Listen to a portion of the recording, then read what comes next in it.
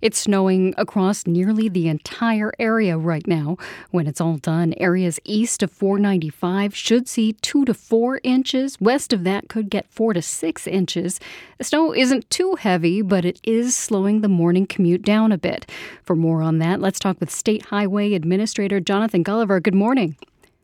Good morning, Rupa. Thank you for having me on. So how are the roads right now? So in general, we're in pretty good shape. We have about 2,000 pieces of equipment out there treating roadways, and we had a pre-treatment strategy. So we were out there yesterday, too, to make sure that we weren't going to see too much ice build up. And so far, it's been going pretty well.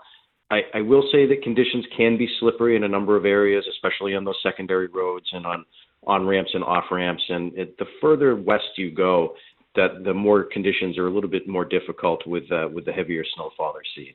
What do you see happening throughout the day? So I think we're going to be in good shape for most of the morning. It's, again, it'll be slow going until probably noontime when this starts to taper off a little bit and the snow becomes a little bit lighter. So we've been really urging people, if they don't have to be on the road this morning, they should avoid doing so. If they do have to be on, really spend a lot of extra time because it will be slow going. And then there's a lot of temperature changes happening tonight into tomorrow with melting and then freezing possible. Are you worried about that?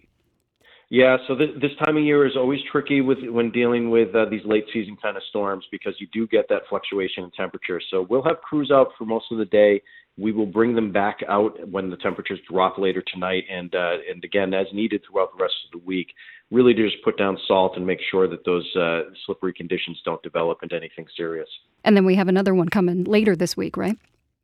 We do, yep. We're keeping an eye on that one. So far, it's a little bit too early to tell how serious it's going to be, and I've seen some predictions thinking that it's going to be more rain than snow. But either way, we're ready. You know, we've had a very light winter. We have a lot of crews that train for this all year long, and they've been ready to go. So they've been waiting for a storm like this.